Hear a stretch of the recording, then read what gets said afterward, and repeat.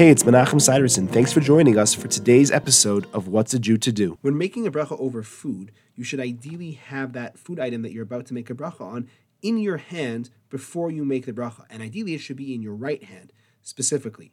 Unless you're left-handed, in which case it should be in your left hand. Ideally, you shouldn't be wearing gloves either.